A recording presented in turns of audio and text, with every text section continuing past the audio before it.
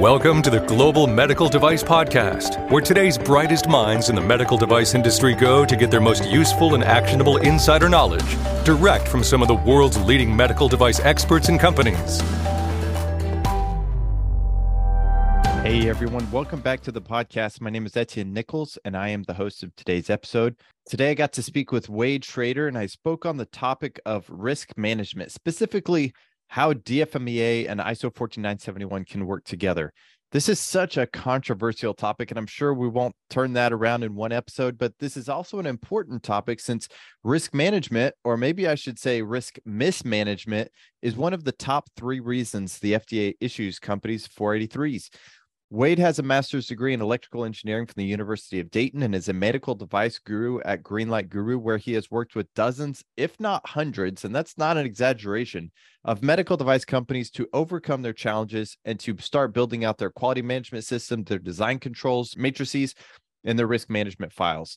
Wade is also one of the most fun people you'll ever work with, as he is completely dedicated to his work, but also genuinely cares about the people he's interacting with. So I hope you enjoyed this episode with Wade Schrader on risk management and the role of dFMEA within ISO 14971. Hey everyone, welcome back to the podcast. This is Etienne Nichols. Today with me is Wade Schrader. For those of you watching the video, I'm just going to say we did not plan to wear the exact same shirt today. But before we get into that, how are you doing, Wade? I'm doing good. And I don't know, you may have sneakily planned it without me knowing, so...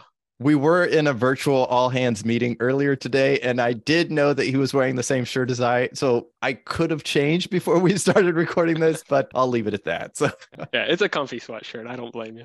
I'm excited to get to talk to you today. For those of you listening, Wade was my mentor when I first started at Greenlight Guru, and I still look up to him both physically and from a career standpoint as well. He's a lot taller than I am in both ways. So it's good to have you on the podcast today. I'm excited about our topic too, which is risk management and the approach to risk management. Okay, I originally wanted to do a title that was a little bit provocative, like dFMEAs are dead. If you're on LinkedIn and you've seen that post, and if you disagreed with it, feel free to reach out to me. There have been another post as well that I posted about ISO 14971 versus dFMEA, which got a lot of heat as well. So there's obviously a lot of controversy. Wade, do you have any thoughts on why that even might be before we get into the technical breakdown here? Yeah, I think it's just a matter of people are used to what they're doing. They've seen it work, and that's coming from both sides. So both of them have their effectiveness, have their reasons. And when people see it be successful, they want to argue for it. Yeah, it's hard to let go of some of the things that we've always believed in. I just kind of go down a slight rabbit hole there. Maintaining a beginner's mindset with the heart of a teacher is something I've always tried to do, but it's hard because at the same time, while you want to have that beginner's mindset, you don't want to let go of things you've always used. So anyway, that's kind of a side discussion, but 14971 versus dFMEA. It's not an accurate way to put it, so I shouldn't even position it that way, but let's talk about both tools.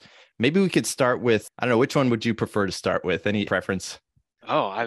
I would love to talk about ISO 14971. That's been my day-to-day more recently when I used to use dFMEA in the past. So we can start with ISO 14971. Let's do it. Let's talk about ISO 14971. How do you look at ISO 14971? And then maybe we can talk about what it is actually composed of. Yeah, well, I look at it first as it's a standard. It's a consensus standard for the FDA. That's first and foremost. But I view it as very helpful in breaking down your risk. One of the things when I first came to Greenlight, I had used FMEA in the past, as most people do when they're engineers going through any type of development. And when I came to Greenlight, the software tool is set up to align with ISO 14971 since it's the risk management standard for medical devices.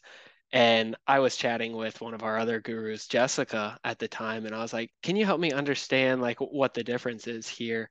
And the way she explained it, and once I started using it, I realized that 14971 was really easy to use. And if you read the standard, it reads really well too. So I think that's the biggest takeaway for me, is that it really is an easy standard to follow, and it makes risk management a lot less complex, a lot less scary. Let's just go ahead and go one layer deeper. What is that process of risk management that ISO 14971 puts in place, or how would we follow that process? Yeah, well, there's a whole lot of clauses to it with a lot of additional detail, but I think put simply, it's all about telling the story of what could go wrong with your device and what harms could that lead to. It's all about that patient injury, the harms. How can you mitigate those? So it's, identify those foreseeable sequence of events of things that could go wrong, whether that's design issues, manufacturing issues, use errors. What are those foreseeable sequences of events that could go wrong? What situation is that going to put the patient in then? And what harm could come from that? What injury? And I think that's the biggest thing with 14971 is it's a story of here's what could go wrong. This is the harms it could lead to. And then how am I mitigating that? How am I making the chance of that happen a lot less? And that's what it's really all about is you want to get that down to a level where you can accept the risk then and say, hey, it's impossible. Everyone knows you can't get rid of all risk. There's always going to be risk, but we have mitigated this down to a level where it's acceptable now. And the benefits of our device highly outweigh these minuscule risks that we have mitigated as far as we possibly could. Yeah, that's a great way to put it. And that's something that I think when we get into the technical discussion, sometimes I tend to think we forget about the real purpose, and that's the end goal. One engineer told me, he said, I'm not satisfied with the safety of my device until I could comfortably say I'm going to use this on my son. And I think that's a powerful way to look at it. When you're looking at this risk management, whatever tools you use, at the end of the day, you need to be confident that it could be used on one of your family members, for example. So that's a serious way of looking at it. Yeah, definitely take it serious when you're doing that. Yeah. You mentioned the mitigation. I know ISO 14971 has a priority for approaching those mitigations. Correct me if I'm wrong. I'm going to take a stab at my memory here because it's been a while since I've read the standard, but starts with inherent safety by design. That's the first mitigation they want you to have. You want to design a device that just the risk can't take place. So ideally you design it in. The second one is safety measures. So I don't remember the exact wording that they put for that. Maybe you fill in the gaps here. That's as much as I remember on the exact wording too. So okay, safety measures. So like putting a guard over a blade, for example, or putting a sheath across a scalpel. And then the third one is training or IFU, instructions for use. And do you ever see problems or justification? I know we're getting a little bit into the application side and we need to get back to the standard itself. But when it comes to those mitigations, why do they put it in that priority? And are there any issues you've seen companies getting into by getting that priority out of order? Yeah, actually, I think you explained it really well of why they put it in that priority because, if you have inherent safety by design, it's inherently impossible for that risk to occur, for that patient to be harmed from that. So obviously that's the best way. And that I think gets into one of the benefits of taking that top-down approach of 14971 is you're looking at the harms early on in your design. So before you even start your design, you've identified, okay, here's the serious harms we need to avoid. Other people have developed devices very similar to this, and these are the critical harms. So very early on, and I'm sure every engineer out there would appreciate very early on knowing here's the things I need to design against. Very early on, you have those. So if you can build those in with inherent safety by design, awesome. Obviously, there's going to be things you can't avoid. Like you mentioned the scalpel or the blade, you need it for the device to function properly. So you can't avoid those. But if you can put in safety measures to avoid accidental risks there, definitely want to do those. And then, of course, last is, IFU. I can guarantee everyone has gotten some technology in the mail recently, some toy they're playing with, and they did not read the user manual. Mm-hmm. No one reads the user manual. So it's still good. And I shouldn't say no one reads the user manual. Everyone should read the user manual, especially for a medical device. I know for myself, I'm not the best at that, but we should because it does have important information. But I think it's just inherent human nature. You can't rely on that. So that's why it's the lowest version of it. And you'll get called out for that, whether it's an audit or going for your 510K. If you have the capability and they see the capability of you being able to put in safety measures, but all you did was an IFU, they'll second guess that. They'll ask you about that. So it is important to take that hierarchical view. Yeah, that makes total sense. So you talking about the inherent safety the IFU issue. I actually heard a story once about the Nest. I don't know if you heard the Nest thermostat. I think it was Tony Fadell who started that company before Google bought it. During that time, they developed something, I think it was a baby monitor. And he came from Apple. That was his background. He did all the iPod and the first few generations of the iPhone. And so he was very much into the user experience and everything being sleek design, all about usability. And they said, because this is going into a kid's bedroom, we have to have the warning label on the cord. And they had to tape that on there. And so his solution was, okay, we have this warning label here. And this is it. I don't know if this completely applies, but I'm just going to go down this rabbit hole anyway. Because they had to have that electric shock warning or whatever, he said, okay, we'll put it where it will always be obvious so the user will tear it off. And that's what they did. They put it right up there where you would always see it, like just right beside the thing. And it's so annoying, you rip it off, and they made it easy to rip off and so forth, so that, you know, it would be a clean design once it's actually installed. I say that to say it's just an example of how we as humans, we don't want to see that warning label, you know, perpetually, even though maybe we should, and it makes it make sense. We circle back to what you were saying. I guess I'll get myself back on track. There were two things you mentioned. One was the top-down approach. And I don't know if you mentioned the second one. It's just popping into my brain. The top-down approach, which is how I see ISO 14971. But the second aspect of 14971 is I see it as user-focused. And I want to see if you agree with me. And we can talk about the other tools and how their approaches are. But the reason I say it's user-focused, I know there are other things that certain tools may not inherently cover. For example, ISO 14971 expects you to cover foreseeable misuse, which may or may not be covered in something like a dFMEA, or double fault failures, which I've seen teams argue about double fault, triple fault failures, or maybe residual risk and so forth. So all of those ISO 14971 requires to be considered. So I see it as user focused. Are there any thoughts that you have on that aspect of the standard, being that top-down user focused approach?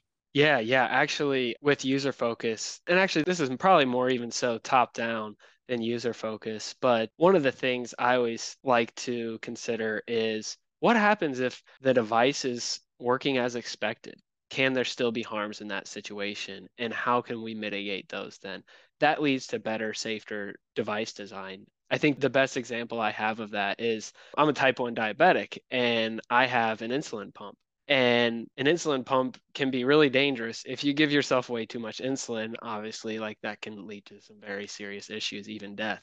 And if I type into my controller for my pump that I want to give myself 100 units of insulin, you know, that could kill me. But the device didn't do anything wrong. The device didn't act wrong. So you wouldn't capture that in a failure mode because there was no failure mode. I just typed in that I wanted 100 units of insulin.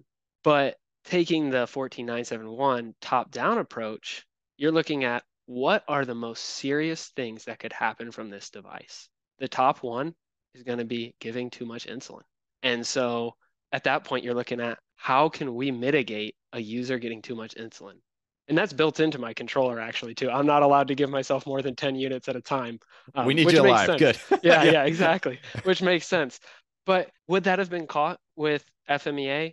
Maybe someone might have thought about it, but by taking that top-down approach, you're focusing on the patient, on the end user, and you're thinking about how can we mitigate these harms. So it's really important to look at it from that top-down approach there. Okay, so I love that example. That makes a lot of sense. When I think about ISO 14971, as you already mentioned, it's a systemic or systematic process to identify, evaluate, control, and monitor those risks. What do you think, or what comes to mind when you hear people say, well, ISO 14971 really isn't comprehensive enough? Do you have any thoughts or feelings on that? Love to hear your thoughts there. Yeah, usually when people say that, and people say that, I mean, it's inherent. I think everyone has that in the back of their mind when they first start with 14971. I typically ask them, you know, what is it about 14971 that isn't fully comprehensive? A lot of times they feel like it doesn't go deep enough into the design or the process. If you think of like PFMEAs, it's all about how you use it though, and the tools that you leverage. I think that kind of merges us into talking about FMEAs a little bit, but Yeah. it also, there's a lot of other tools too. Like one of our favorites at my previous place before coming to Greenlight that we used was a fishbone diagram. We would just basically build out our components in this fishbone diagram, and then we would talk about the major issues that could happen with those components. And that was a really great way to gain more of that comprehensiveness. So 14971 in itself is a format, and it's a standard set of rules you should follow when you're thinking about these things, what you should be considering. But it also recommends, here's some tools you can use to help with that to make it more comprehensive. Awesome. Yeah, I love that you use that as an example. So I was actually talking to Mike Drews recently on another podcast episode about the common issues that companies face, or let me see if I can get the title right, the common issues found in an FDA inspection that result in a Form 483. And if you look at the last 10 years, they're all the same. It's CAPA, design controls, and complaints. And within that design controls umbrella, which is like the second, it's almost tied with CAPA for first. But within that, a large majority, I think it's the majority, a large percentage anyway, is tied to risk analysis, an inadequate risk analysis methodology. So, and I'm going to come back and I'm going to tie this together. You were talking about a fishbone diagram. Now, typically you'd think Ishikawa is a root cause analysis tool, right? But when you use root cause analysis thinking and you apply it to your risk management, you're going to go a lot deeper. You're going to get a lot more out of that. And I think one of the reasons we see that as an issue with FDA inspection is a lot of us engineers, we're not trained on divergent thinking.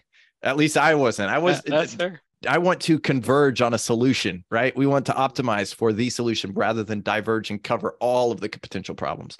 So I love that you use that as a potential risk analysis tool. I've not heard many people talk about that. So that's really cool. Yeah, we enjoyed it a lot. We got a lot of good use out of it. And actually, I don't know, I don't want to change the topic if you had a certain direction you wanted to go with this, but I have a customer I work with. They were working pretty closely with the FDA. They got a breakthrough device designation, so they get to meet with them more often and get good feedback. And one of the things that they were hearing from the FDA about risk management, and I was helping them with risk management. It was going really good. They had a very well built out risk management. We did a lot of those, use a lot of those different tools to really dive into, what could go wrong with the device and everything, in addition to taking the top down approach. We built it all in a 14971 format. It was great. And the FDA came back and they said, well, have you considered when a patient is in this medical state? And so they are looking at it, as we were kind of talking about before, from the patient perspective. So we just looked at when we were doing risk, and I should say I helped out a little bit. They did the majority of it. But when they were looking at the risk, they took just a patient in this normal state that they expected the patient to be in. The FDA said, that's not good enough. We want to know what happens when the patient is in this state. They were working on a very high-risk device, so is patients in different critical states. And so it was very important for them to analyze if the patient's brain was in this state, how does that impact what the device could do to the patient? And they had to really make some changes to their device. They had to take other risk into account. And so just kind of circling back to the point from earlier of taking that patient approach, that's how the FDA is going to look at it too.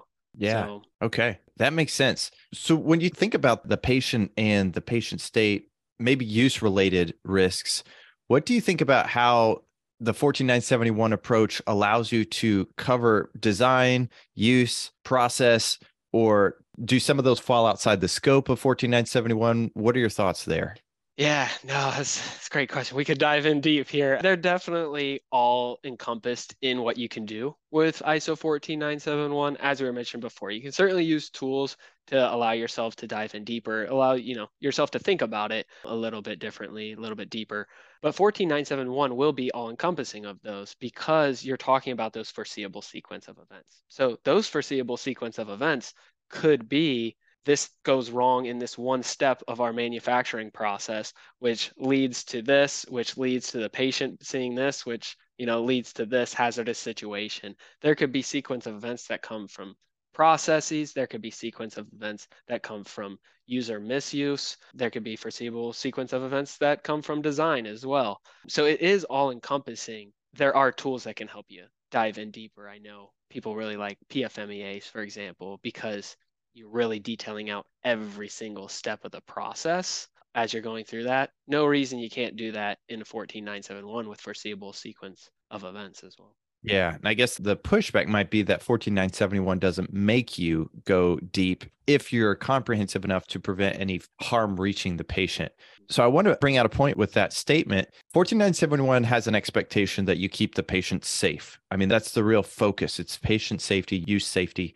However, there may be other factors that a company wants to consider. So when I think about companies and maybe their obligations, they have multiple obligations. Obviously, there's a regulatory obligation. And so I kind of see ISO 14971 as fulfilling some of that regulatory burden and that regulatory obligation. It also bleeds into a second obligation. That's an ethical obligation.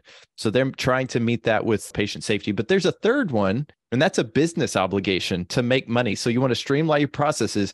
Perhaps a PFMEA is how you do that and actually get to where, you have a repeatable process, you have a really solid throughput, maybe even a dFMEA so that you have fewer failures that still aren't going to result in any harm, but it could potentially have other issues that arise. So I think about those three kind of spheres. I don't know if you have any thoughts or something you want to add to that. Yeah, that's a really good point. And that definitely comes up is that business case that you're stating. It's like, where do you put that in ISO 14971? Like, if it's not going to lead to any patient harm, like you still want to have a device though that, isn't going to get complaints and stuff like that. But I think with that, if something's going wrong with the device, or even just like going wrong with manufacturing and you're having to scrap a bunch of parts and all that stuff, that's when those extra tools are going to be helpful for you, because then you're looking at all those different things. And even if it doesn't lead to patient harm, you have that documented using that other tool. I would keep what's in your regulatory submission though. I would keep that to the ISO 14971, those patient harms. I probably wouldn't be putting a bunch of business risks. So we're going to lose money if this happens. That's one of the horror stories I heard from one of my customers. This is before they started working with Greenlight. They were saying that they put in as a mitigation, I shouldn't say as a mitigation, as a reason for not mitigating is that it would be too expensive to mitigate that. And the FDA saw that as, no, this is completely necessary that you mitigate this. So yeah, using cost as a reason not to mitigate, but that's a different business side of it. It's still. Oh, yeah, wow. Yeah.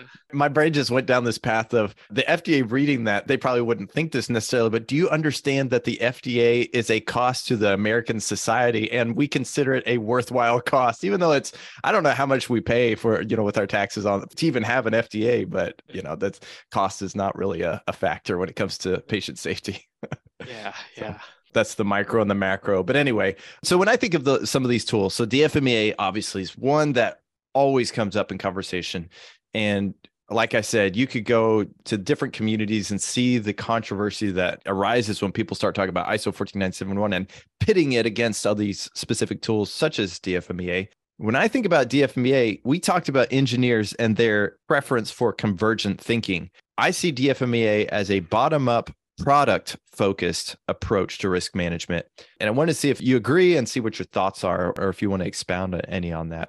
Yeah, I completely agree. And that's why I say too, it can be a useful tool, because any of the tools that you use, whether it's a dFMEA or like we did with the fishbone, there's tons of different tools you can use. But a lot of those, they just help you look at all the different components, all the different steps of the device, PFMEA steps of manufacturing.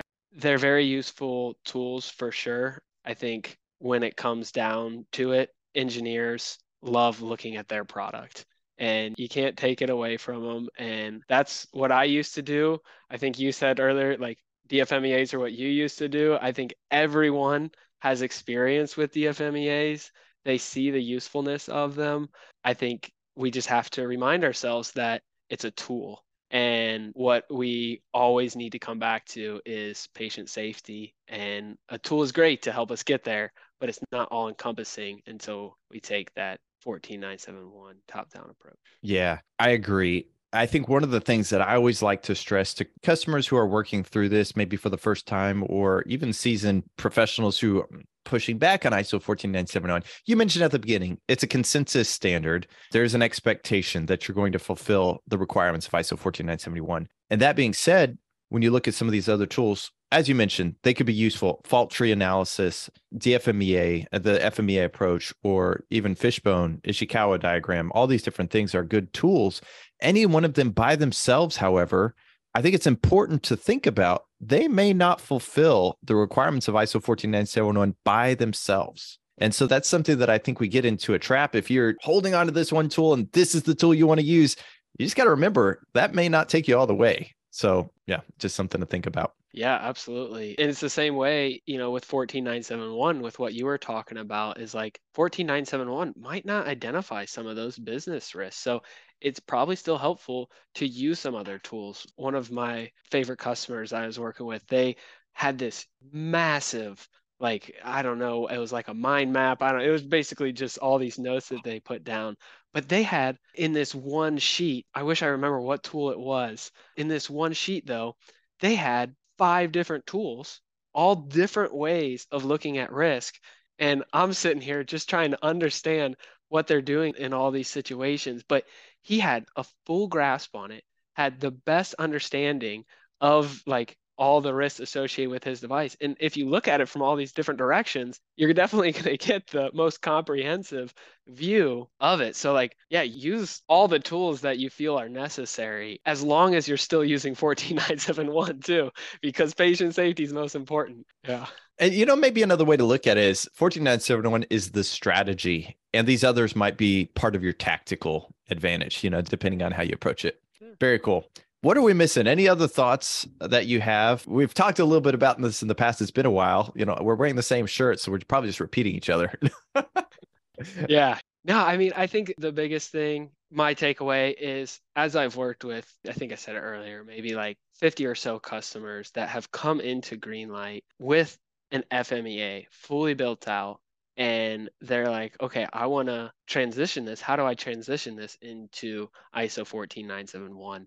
They actually map so well together. It's amazing how similar these are. And it's just like what I typically see. And I don't want to, like, I guess, give away exactly how to map it because everyone's FMEAs tend to be a little bit different, which is another like benefit, I guess, of 14971. So you got one format, really, a lot of different FMEAs out there. But with FMEAs, typically you have the failure mode, which is going to be your hazardous situation. You have your failure mode effects, which are going to be your harms. And then you're going to have your failure mode causes, which are going to be your foreseeable events. And so typically they map together very well. Both of them do a probability and severity rating. Both of them have mitigations. They map really well together. So if you're currently using FMEA, I would say don't be intimidated by 14971. Use what you have in your FMEA. Take that. It's great information. Map that in to 14971 because that's what the FDA is going to want to see. That's how they best review it. Map that into 14971. You probably just need to change some column headers. That's probably about it. And then take that thought process and look at it from a top down as well, because you did that FMEA. You looked from the bottom up. You understand your device, all the things that could go wrong, but then take a look at what are those harms that could come to the patient. I highly recommend, if you hadn't taken the opportunity to go into the FDA's database, type in your product code, go to that product code, product lifecycle report, and look at all of the harms, and even has hazards in there of the issues that have happened with the devices in that same product code. Take a look at that. It has such valuable information, and you can do that from the very beginning of your design. Before you even develop the first thing about your product, you just have an idea of what you want it to be. You can go look that up and you can start your design with all of that risk in mind. But I deviated like 6 different times when I was talking to that. What I want to get in is, if you're doing FMEA right now, don't be intimidated to move to 14971. It's easy to transition, and then you can just take the rest of it from that top-down approach, looking at those potential harms. That's fantastic advice. I want to just kind of emphasize one of the things you said, because you did say several things and they were all good. One that I think is a great piece of advice is going to that FDA website, looking up your product code. That maybe we're talking about a class 2 device and you have a predicate in mind, looking up that predicate, seeing the risks associated with that. That's a great piece of advice that I think some people, sometimes that's a little bit difficult to unearth for some newer companies and so forth. But yeah, a lot of people don't know it's out there. FDA doesn't have a very good advertising agency. I guess we can put it that way. So they're not Greenlight Guru. You don't get an email from them all the time about the new tools that FDA has available. Maybe that's okay. Maybe we don't want to pay for them to be a marketing agency, but exactly. Yeah. Okay, so one other thing, you mentioned Greenlight Guru and mapping them to Greenlight Guru's process. In the past, I didn't plan to go down this route, but I kind of think I might anyway. In my past, I've seen Excel be the main tool that people use to house their risk management. But Greenlight Grew is a little bit different. It puts in guardrails around 14971 to force you into that 14971 way of thinking. What does that look like, and what's the output look like? Is it something someone would be familiar with? Yeah, absolutely. Well, I guess speaking of that output first, it's probably going to look very similar, as I mentioned, to that FMEA that you're used to doing anyway, change the column header. So you'll be able to map that into 14971 and then take it the rest of the way with the top-down approach.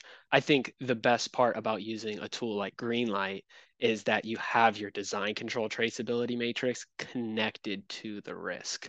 So they're really one and the same. As you're identifying your risks and how you're going to mitigate those, you're pulling those mitigations from your traceability matrix. And those links are kept there for you. That way you don't have to manage two different Excel sheets and oh, it's a nightmare. I mean, I'm sure so many people have had to do that before. I know that's how we did it in my past life too, was two Excel sheets, one for risk and one for design. So And never I the think two that's shall meet. Yeah. yeah, exactly. And then the two shall meet, and it's madness. And then if you change one, you always forget to change the other one that references this one. But anyway, that was my like mind-blowing moment when I was actually interviewing for Greenlight, and Taylor Brown, one of the other gurus, she showed me Greenlight during the interview, and I was like, oh my gosh, like even if I don't get this job, like how do I get this tool? Because this would have made my life so much easier doing design and risk with my latest product. But yeah, that was the part that blew my mind. It's just how well connected your design and risk are. It just creates a higher quality product. It makes risk management so much easier. I know no one likes to do risk management. So yeah, that's my What 2 cents on And it. I want to go one layer deeper into what I think is a benefit of using a tool like Greenlight Grew. And that was, we only touched on UFMEA versus PFMEA versus dFMEA. Maybe that's a topic of a future discussion, perhaps. But how would that be handled in a tool like Greenlight Grew? I mean, is it, one repository, or are you able to see different views? How do you handle that? Yeah, no, it's a fantastic question. So you can put it all in that one matrix view. That way it's all still connected to that design control traceability matrix, but then you can identify those as you're going through those foreseeable sequence of events. Is this a use related error we're talking about? Is this a process use or process error? Is this design? So you can label those in Greenlight, something that's called tags. You can label those and then you can filter that down. So if you're just building that usability file, we'll say, just pull out the ones that have that usability tag, put that into your usability file. Or if you're wanting to send something to your manufacturing team, part of transfer to manufacturing, something like that, you pull out just the process ones and send it to them. So you can label all of those. That way they're all still in that same risk matrix. You get that comprehensive view tied to your design controls, but then you can label them if you ever need to filter them out. Or even label them with multiple, which I think is Yeah, great. So, yeah. absolutely. Very cool. Well, we can get back off the tool discussion though. I love seeing new tools. And like you said, when I first saw the tool, I was mostly in the design controls, but I also was handling some risk management. And I thought, wow, this is, regardless of whether I work for this company ever, this is going to be my new tool that I preach wherever I go. So it's fantastic. For a product development engineer, you can't, man, it's life-changing. Well, any other thoughts on, if we go back to ISO 14971 and then talking about some of these tools, I think we covered a lot of ground as far as ISO 14971 being a strategy and could be an all-encompassing strategy inclusive of your tactics, but there are other tactics you can use as well to, maybe go a little bit deeper on the product side and so forth if you like. Anything we've missed or anything you want to cover? Any other thoughts? I do want to give one tip that I give to every one of my customers I work with that use 14971. Definitely take a look at 24971. Yes. It's the application of 14971. That is the most helpful guidance document ever. It gives you examples, even for benefit risk analysis. That's one of my favorite things to share when people ask about BRAs. There's great examples in there for that. But yeah, definitely take a look at 24971 as you use 14971. That is so handy that they made it 24971 as well. Just I know, throw that right? out there. Thank you, ISO. I also think they separate out the cybersecurity risks. which I think is cool in 24971. So yeah, they talk about that as well. Yeah, we don't need to No. go down that rabbit hole because that's a whole nother ball game. But yeah, they do talk about that as well, which is very helpful when you're mapping it and you're considering your cybersecurity risk. How does that relate to 14971? So yeah, another good point about 24971. We'll link to both standards in the show notes. So if you're interested in pursuing one or the other, then easy findability there. Okay. Thank you so much, Wade. I really appreciate it. I know we're almost out of time. Well, if you're ever at Greenlight Guru, I'll have to show you Wade's calendar. It is back to back to back to back. I don't even think he goes to the bathroom. I'm amazed at this guy. We'll edit that out, hopefully. But thank you so much for taking the time to be on the show is what I'm trying to get to. And yeah, I'm excited to have future conversations on maybe this subject or a different subject, but thank you so much for being on the show. Awesome. Thank you, Etienne. And yeah, hopefully it was helpful for people out there. All right. We'll talk to you later. Thank you so much for listening to this episode. We'd love to hear what you thought. Feel free to reach out to us, etienne.nichols@greenlight.guru, or look me up on LinkedIn. Feel free to reach out to Wade as well. If you're interested in learning about our software, specifically, I don't know if you've heard, but we have just released a new version of our risk management software. On top of that, we have something new called Risk Intelligence, which is an AI platform. I shouldn't say that, it's just a buzzword these days, but it crawls out there to see what risks are associated with your particular product code and maybe the predicate and the predicate of the predicate, all the different harms that are associated with those things, and brings those back to you and applies Bayesian statistics to determine a baseline level of where you should be looking at your risks and what the probability or the potential probability of those are. Lots more detail we could go into on that, but our risk solutions is what we're calling it. Both the risk management software and the risk intelligence gives you a total risk solution. Definitely something worth checking out. If you're interested, head over to www.greenlight.guru and you can see more there. Finally, please consider leaving us a review on iTunes. I know this is something that I struggle to do myself, but it's something that helps others find us. It lets us know how we're doing, and we love to hear from you and see what you think. Thanks again, and take care.